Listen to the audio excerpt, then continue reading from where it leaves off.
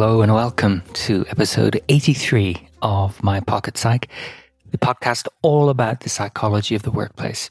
It's Richard here, just providing a brief introduction to this episode, which features an interview with an old friend of the show. You may have heard him on an episode previously, Dr. Kevin Teo from Birkbeck, University of London. And Kevin gave up some of his very precious time to come and talk to me about workplace well-being again, but maybe from a slightly different perspective.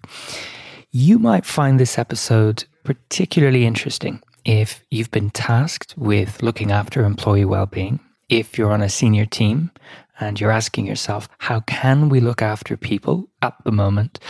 Or if you're considering rolling out some well-being interventions, we'd like you to pause and consider your options. We'd like you to think about what works and think about your own assumptions about what actually works when it comes to well-being. I'd like to thank Kevin a lot for giving up the time to come and join me for a conversation that I really enjoyed. And I always love talking with Kevin. I hope you'll enjoy it too. We'd love to hear from you. We always do. So please feel free to get in touch with your comments, your questions, or indeed your challenges to what we have to say.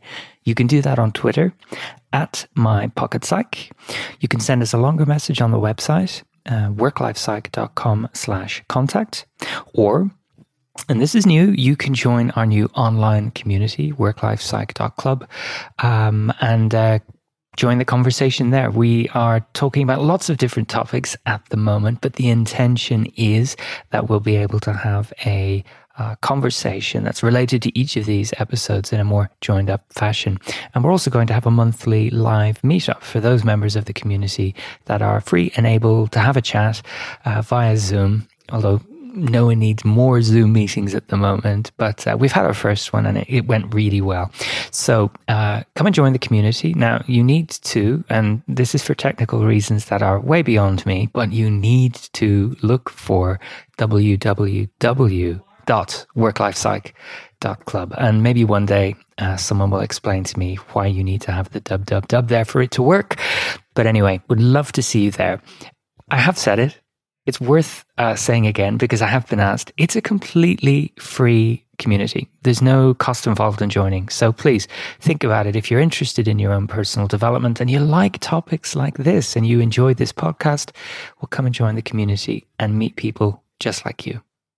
Anyway, this has been episode number 83, all about workplace well-being. I've been Richard, and thank you very much.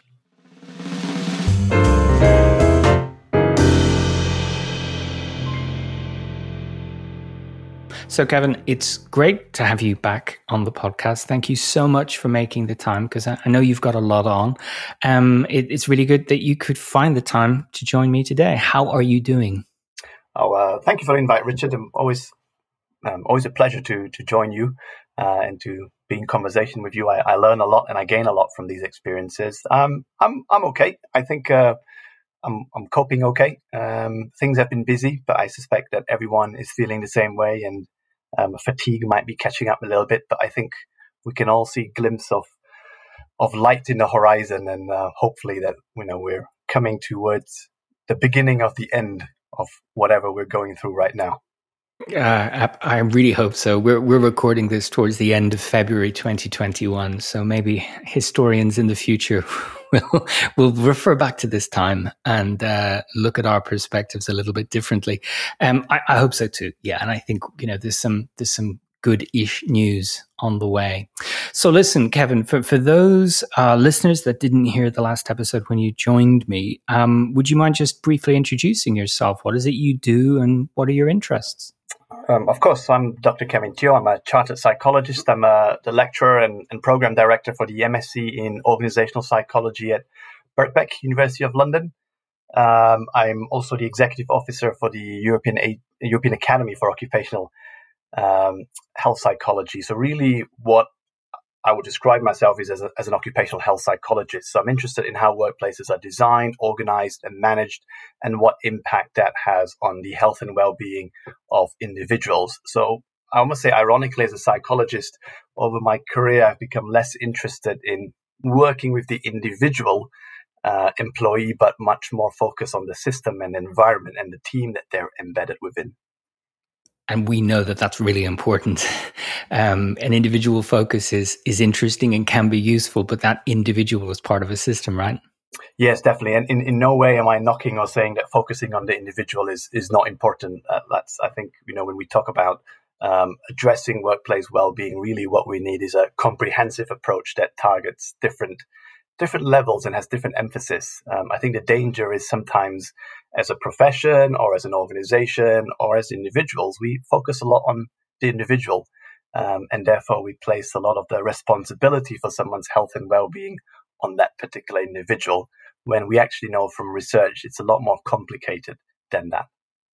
Absolutely. I think that's a key point that would be useful to explore, is that sort of divergence between what people in the workplace might view as common sense or received wisdom versus what research tells us about people's well-being and what works, basically. But before we get into that, maybe we could start with the reason we're having this discussion, because you kindly invited me to an event back in January all about workplace well-being. Would you maybe share a little bit about that event and why you organized it and what you were hoping to achieve? So definitely. So as I said, I'm at Birkbeck, University of London, and earlier in the year, we kicked off our new term, and as part of that, we wanted to reflect a little bit about the world of work and what was going on in practice, and particularly around the topic of well-being.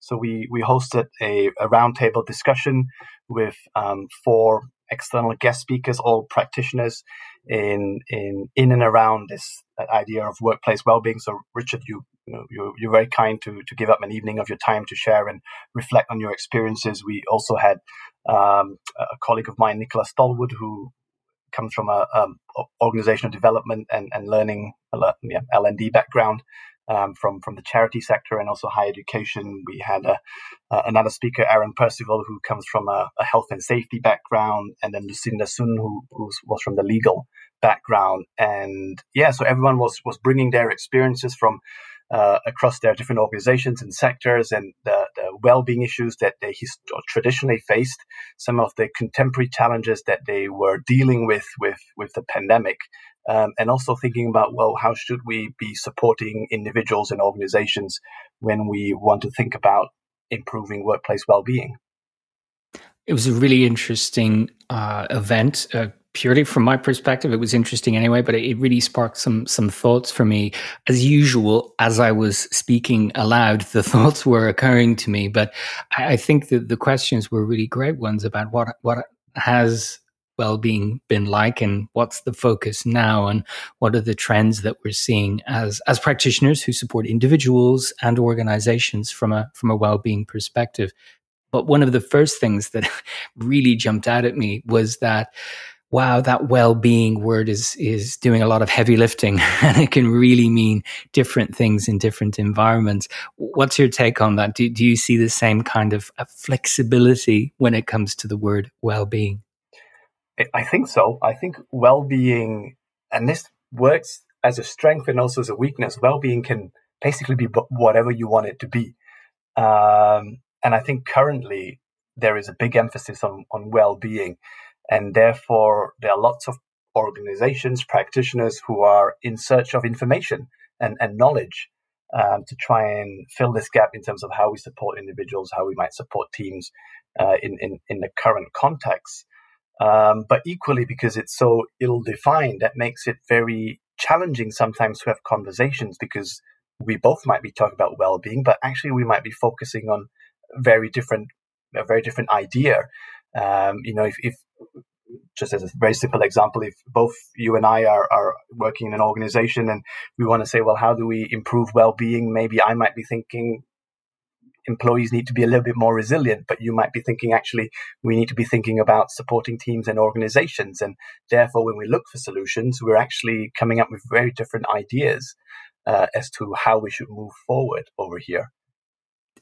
Agreed, totally. And it's one of those things that it's worthwhile to define or at least have the discussion about what we mean by well-being before we get into solutions mode. And I think that's one of the challenges that I and other practitioners face, is that when we speak with organizations, they're already a few steps down the road in terms of they're looking at solutions with maybe without having clearly defined the challenge or the problem, or whether there is a problem to begin with.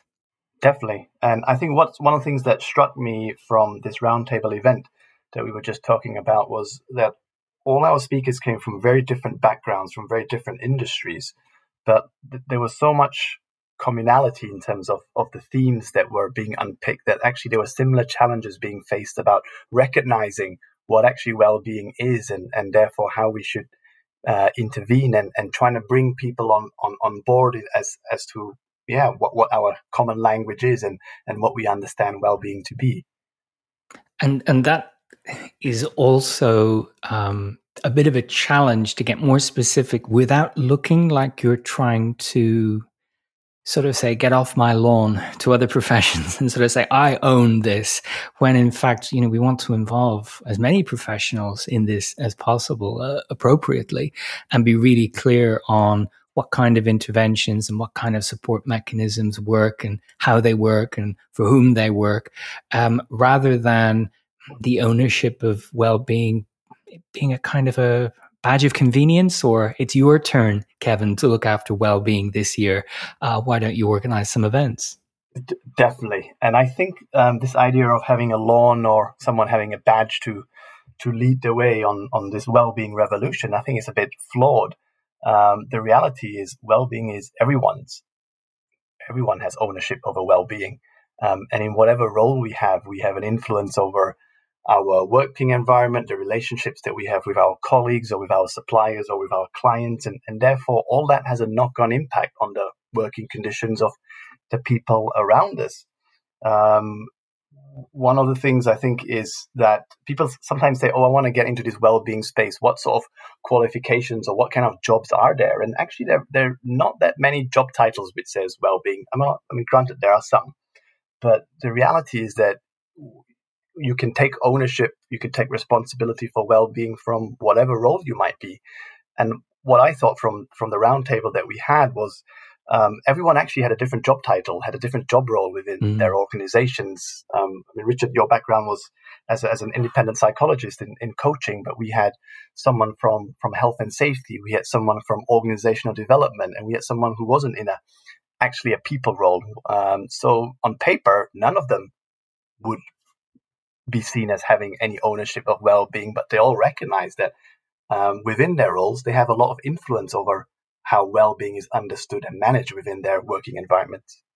And I would add that from my perspective, I think everyone who has responsibility for other people in the workplace has a responsibility for their well-being too, and not the event-based kind of well-being that we talked about, but more importantly, I think, their influence on the system that can support or detract from employees' well-being, their own behavior, maybe as a manager or a team leader, but also, how they manage workload and how they onboard people and how they develop and promote people. And, with an eye on people's well-being and the sustainability of how work is done. It doesn't need one person to be a well-being czar, if you like, but in fact saying we want it to permeate everything that we do.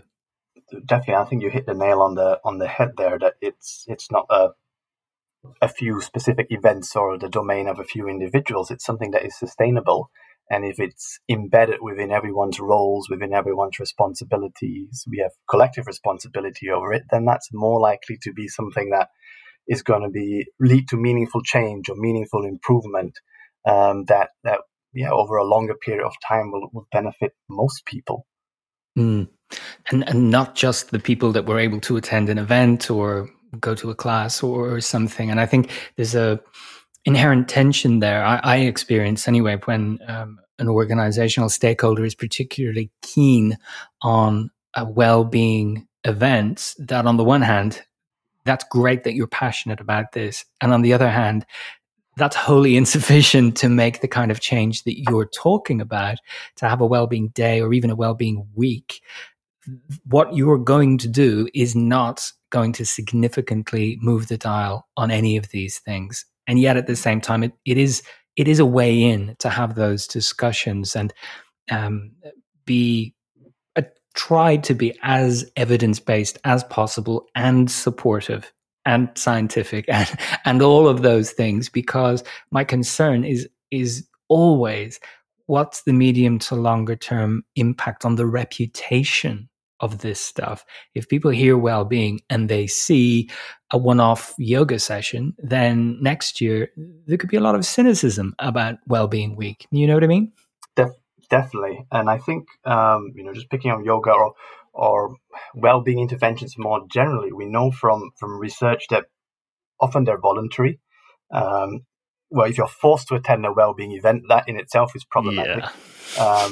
But where it's voluntary, what we know is that typically it's those individuals who least need it, who are most likely, or not least needed, who are not in as much need of it, who are most likely to attend. So that typically is individuals who are young, who are middle or upper middle class, women, and who are white. And if you look at all the social determinants of health, these are typically the groups which tend to be slightly healthier than others. And therefore, what that means is often when we put on well-being events, even when we mean well, and even though sometimes there is evidence that some of the things can work, the people who need it the most are actually not able to attend. I've done work, for example, in the National Health Service where nurses are saying, yes, we would like to attend this mindfulness event, but I haven't got time to go to the toilet. If I haven't got time to go to the toilet, how am I going to have time to sit there for 30 minutes and think about, my thoughts and to be present in terms of what is going on? So, we're actually not offering something which we're not understanding the local context. And what then happens is, as you said, even when we mean well, people become cynical and go, well, it's just something that's tokenistic. We're not actually understanding the root cause of what is going on here. And in addition to the cynicism that can build up, and in addition to the potentially superficial nature, and by that I mean it could be really enjoyable, but it's not going to make a big difference. We do have that diversity and inclusion question of who is being excluded from this, either intentionally or unintentionally. And when there's a focus on numbers at events, I'm much more interested to know, what does the group look like, rather than how many people are here. And for those people who aren't here, why is it? And the answer is frequently, they're really busy.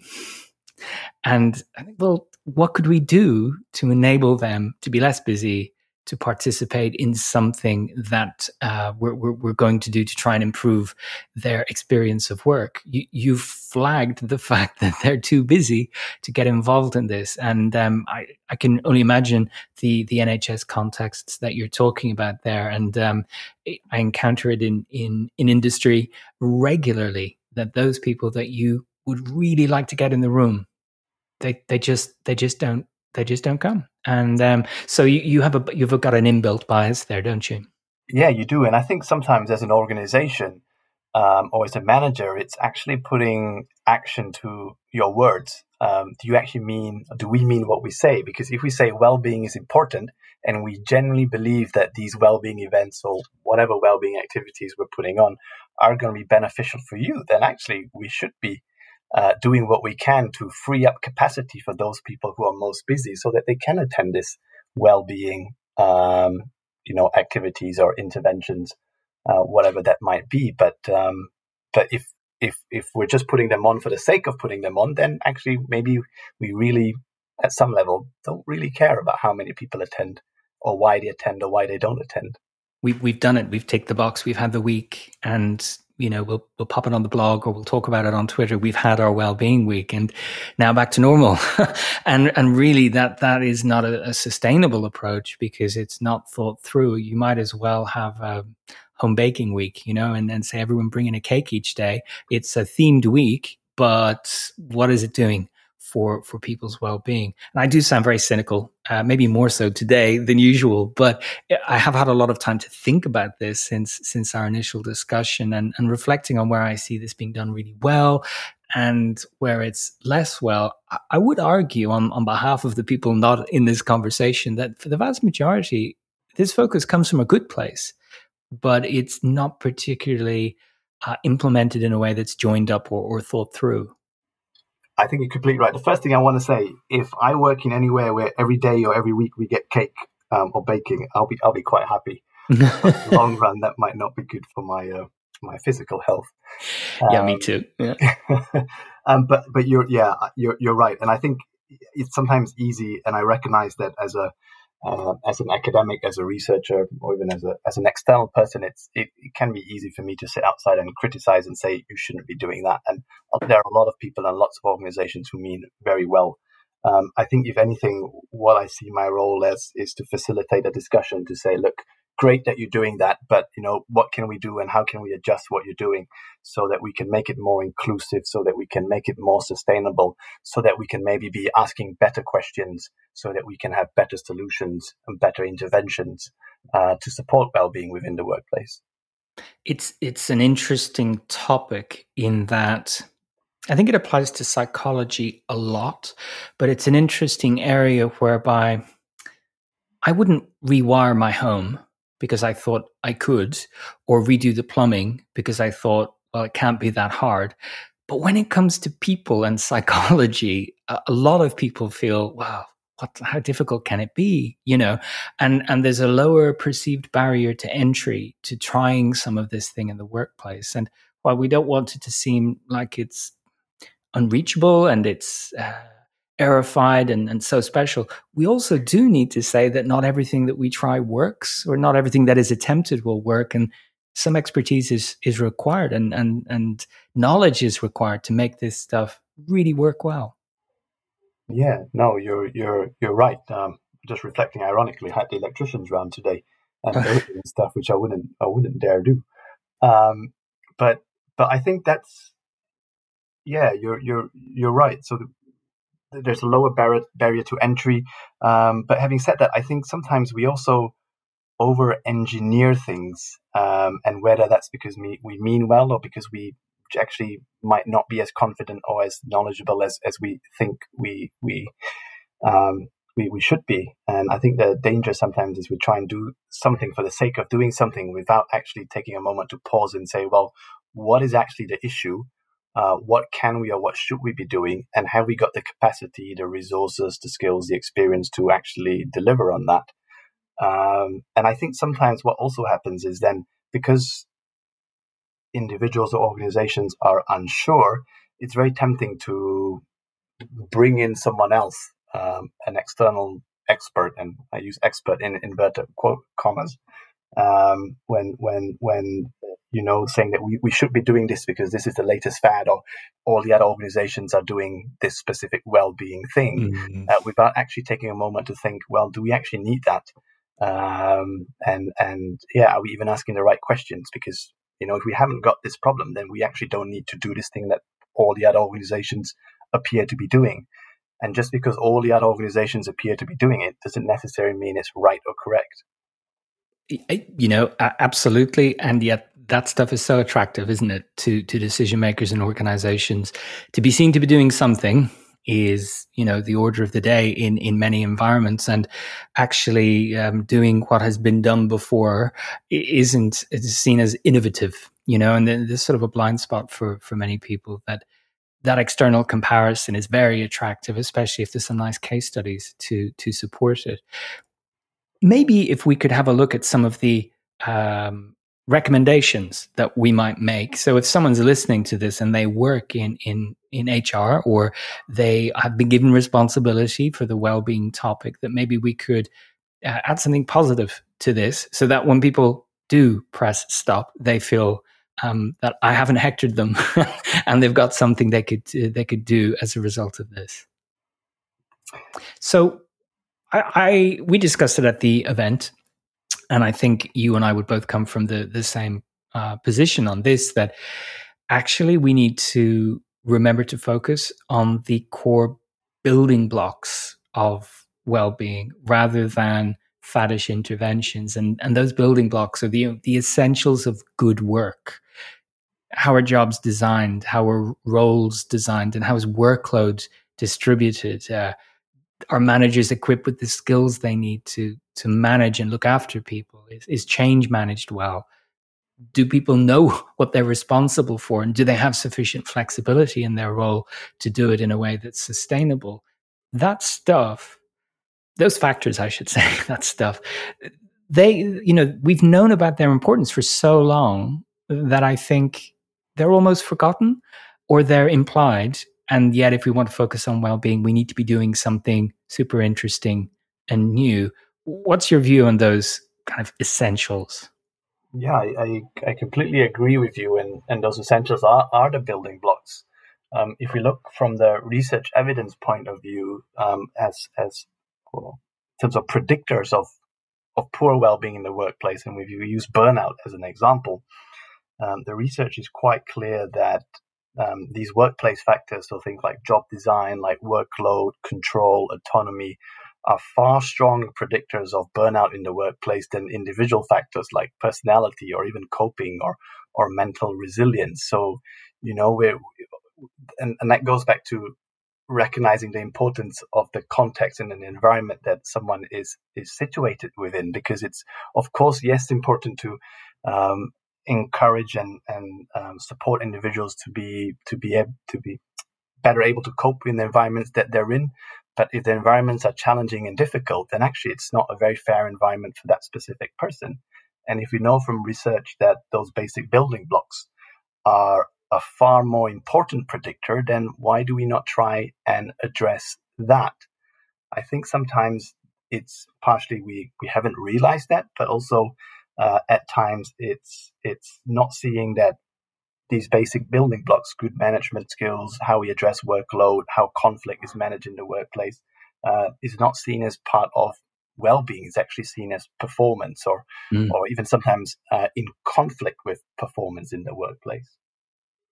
Absolutely. I think we're back to the what hat am I wearing theme, that someone else is responsible for manager development, and someone else is responsible for change, and someone else is responsible for introducing flexible working or something. And, this speaks to my perspective, which would be if an organization really values well-being, then it's part of the fabric of everything that's done. And that when jobs are designed, when roles are reviewed, not only through the lens of efficiency and resourcing effectively, but also, is this good human work? Can people thrive while doing this job? And when we're promoting people, are we promoting people who simultaneously can bring value and bring competence, but also nurture well-being? Or do we promote people who actively detract from others' well-being, but in the short term drive profit, performance, those other things that we're particularly interested in? I think you're absolutely right. We don't have that shared instant connection between these things and employee well-being, when they are the most powerful drivers of that, and they really do need that attention. Yeah, and I think this conflict between performance and well-being, I think when the chips are down, then we see what managers really emphasize, what's important to them. Would a manager or an organization be willing to push back on a client or to ask for a delay in delivering something just because they say, we need to free up capacity for our staff, for our colleagues, so that they can better manage the situation that they're in.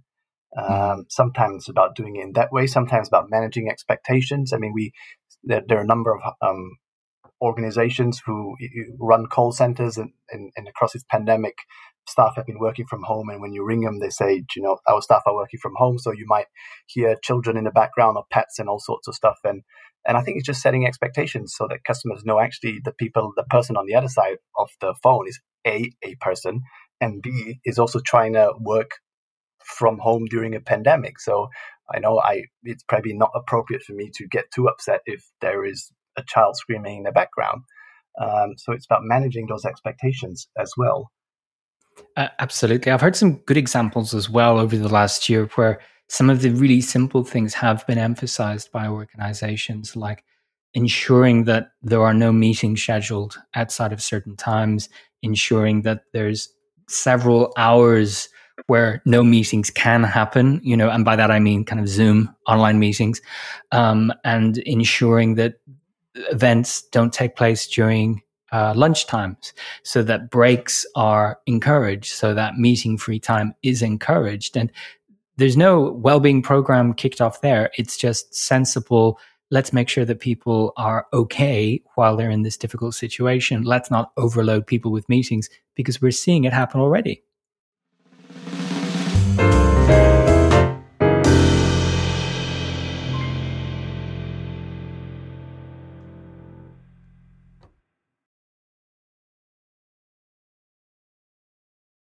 Certainly, I think when we, going back to the point of overcomplicating things, not overcomplicating things, that the reality is often when it comes to well-being, it can be quite simple things, and simple things can be quite powerful, both in terms of a symbolic gesture, but actually making a big change. If you know that you've got colleagues who are struggling, sometimes just saying, do you know what, that meeting that we've got next week or whatever that is, actually, let's just cancel it, because then that means you get an hour or you get an afternoon back that you can then use to catch up on other things that you need to be doing. And particularly when people are struggling with workload, it's looking at, well, how do we free up capacity? What is not necessary for us to be doing right now, that we can either get rid of altogether, or in some situations, actually, maybe it doesn't need to be done to the same standards as it needed to in the past. Are these internal standards just for us? And, can we potentially compromise on this for this period of time, just again to free up capacity and reduce the pressure and expectations that we're placing on colleagues? And it's priorities, isn't it? Can we prioritize well-being and sustainability for a period, rather than working as if nothing strange is happening right now and just assume we'll all get through it in one piece? And that's simple yet powerful. I really like that perspective, because it doesn't need to be hugely disruptive or even badged. It's just going back to the essentials and saying, how can we nudge some of these things in a positive direction and illustrate, yep, it's everyone's responsibility to varying degrees, and well-being can be improved through some very simple, potentially even small changes, but they can have that big impact. I really like that perspective. And I'd encourage people who are listening that maybe they've got ideas about what they could do to maybe look at some of those essentials first and say, before we kick off this big program of events, have we got jobs that are doable by a single person? Have we got flexibility that people need? And this brings me to another point that I think is really important. Ask people what they need. Don't tell them, we're doing this for your well-being. Ask them, what could help you, either during this difficult period of enforced working from home and lockdown, or putting a pandemic to one side. What do you need to thrive here? Rather than tell you there's a lunchtime class, what could make the difference for you? And then there again, we often see the small things that make the big difference, like flexibility of finishing time to look after the school run, or ensuring that they're able to have a slightly different lunch time to be able to take care of a personal responsibility, or just giving them the explicit rather than implicit permission that step away from your desk, go for a walk, get some fresh air. Let's just be honest that that's really important as well. But ask, I would argue, rather than just implement from the top down. It was literally, I just wrote that down as my my next point that I was going to pick up on, but you've literally taken the words out of my mouth. And often that is the case. It's, speak to the people around you, because firstly, our colleagues, know what the issues are and what the challenges are. What often they don't need is someone outside to come in and say, do you know what, Richard, your problem is this. And actually they might not fully understand the local context. And then on the back of that, they often have solutions on how things can or should be done differently. Sometimes, yes, they can be quite complicated, but sometimes they can be very simple things, as exactly as you've just described. And, in some situations, some teams might want more activities, whether that is social activities like a team afternoon tea or cocktail making session or another Zoom quiz, or in some settings it might be actually we want less of that. But you're not going to know unless you ask, and that goes back to having just open communication. And I think that's one of the key building blocks of any well-being strategy, is actually understanding your local context. What are the issues? What do people want? What do people need? And that helps us avoid well, if I haven't got time to go to the bathroom, I'm hardly going to have time to come to your briefing or your relaxation session or whatever that is. And that links with another point I thought was important to bring up in this conversation, which is that of psychological safety. If people feel that they can raise sticky topics or they can point out risks or issues or failings in the system so that they can discuss them, then decision makers can be more likely to find out about them. And if they're able to nurture that psychological safety and focus on the issues rather than the people who raise them, then I think organizations can learn a lot more about the small things that could make that big difference rather than people, your average employee, experiencing a sense of dread or fear and just keeping it to themselves.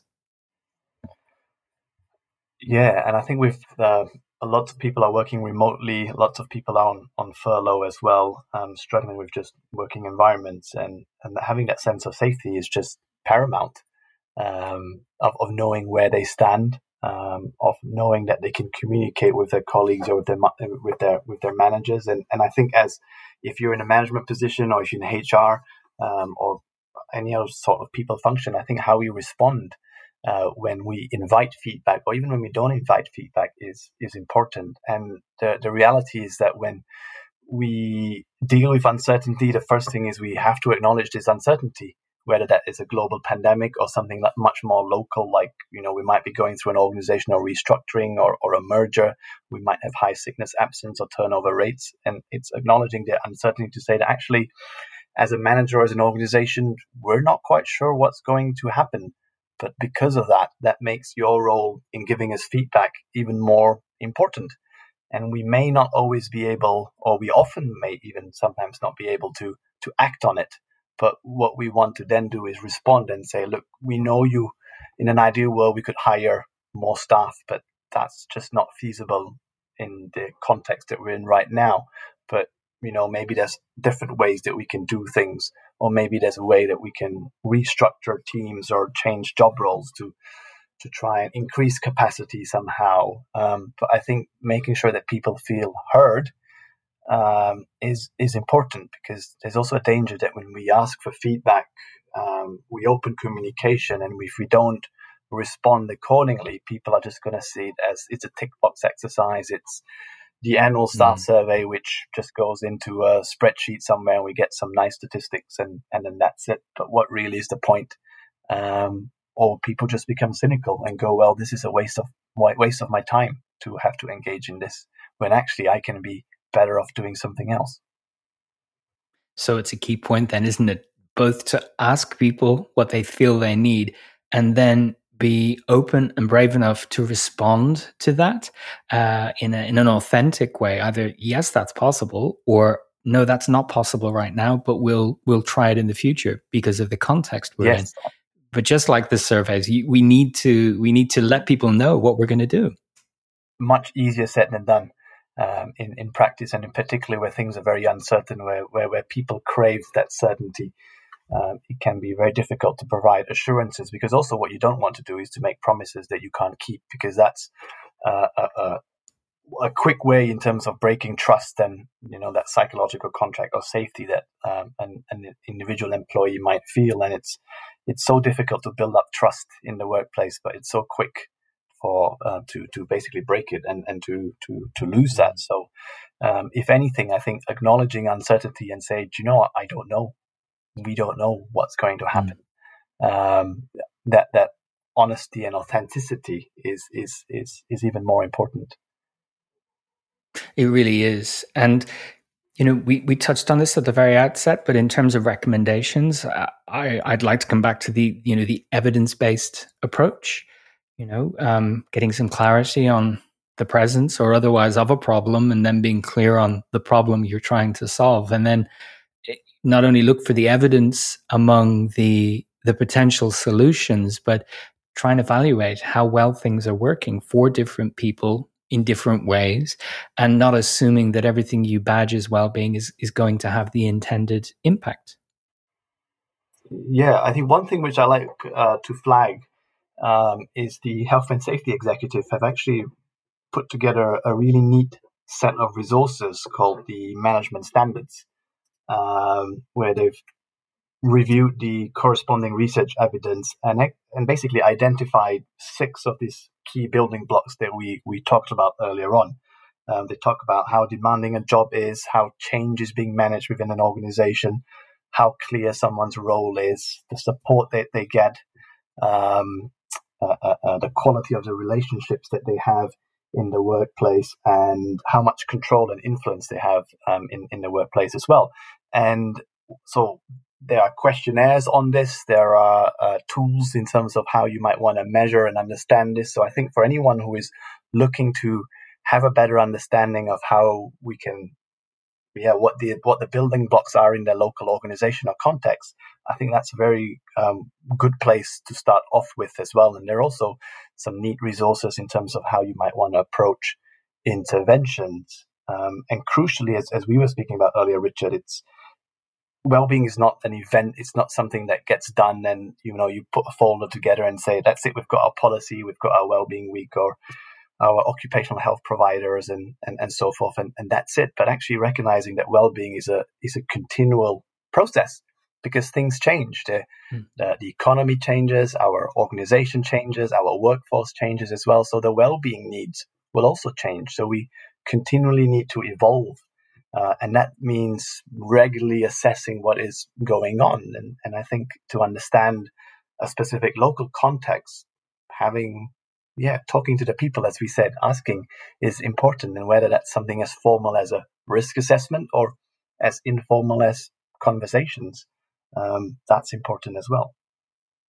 So we could kind of summarize this as get the basics right and look at those basics. And I would agree the Health and Safety Executives resources, free resources, are phenomenal. So I'll put a link to those in the show notes. But look at those, start with those, emphasize those if you're trying to make it a really good place and a healthy place to work. And then we've got employee voice, communication, psychological safety, make sure those conversations are happening, and maybe cast a critical eye over the recommended interventions and view your context as being somewhere where maybe that's not demonstrated. And maybe let's look at how that works or the extent to which it works here, so we can be more data-driven, we can be more evidence-based, so that we know what we can repeat, how we can improve, and so on. So some sort of general points of advice for listeners, bearing in mind we don't know who's listening and what your context is, but maybe some good starting points there. And I know this is a really challenging question for you, Kevin, but if there was one thing you really wanted organizations to understand about employee well-being, what would it be? Well, I think I kind of alluded to it earlier on. I think the one thing that I would like to say is that an individual's well-being is the product of the context that they're in. So any well-being approach needs to embody and recognize that context. So a well-being intervention needs to be comprehensive, targeting the individual, supporting the individual, but also addressing the workplace environment that they are situated within. Fantastic. And maybe one simple thing that listeners could do as a result of hearing us today. I think what I would say is reflect on what your role is, and whether you want to do this as an individual or as a team leader or as senior management.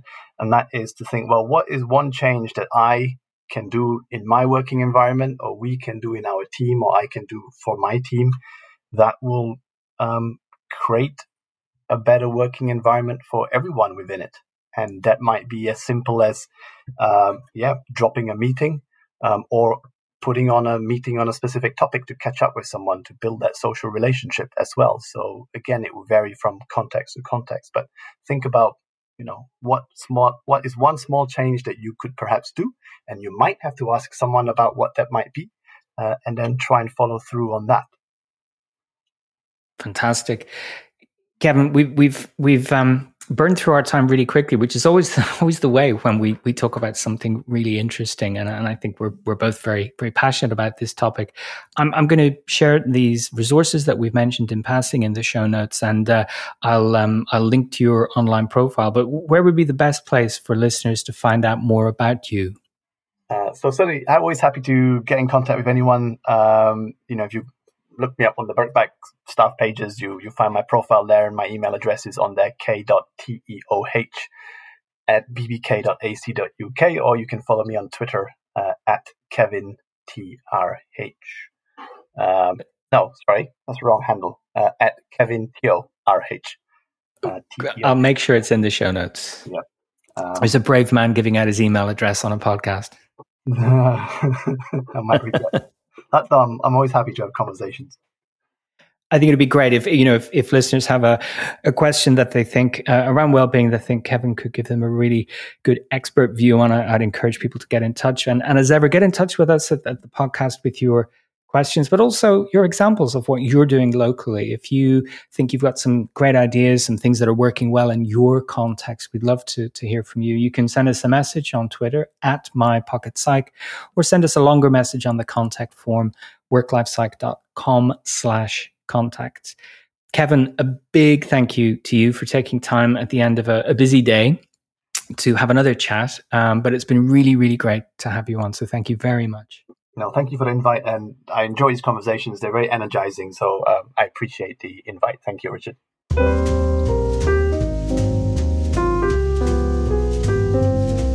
Thanks for downloading this episode of My Pocket Psych. To get in touch with questions and feedback, you can tweet us at WorkLifePsych or leave us a message on the contact form at www.worklifepsych.com/contact. Thanks for listening.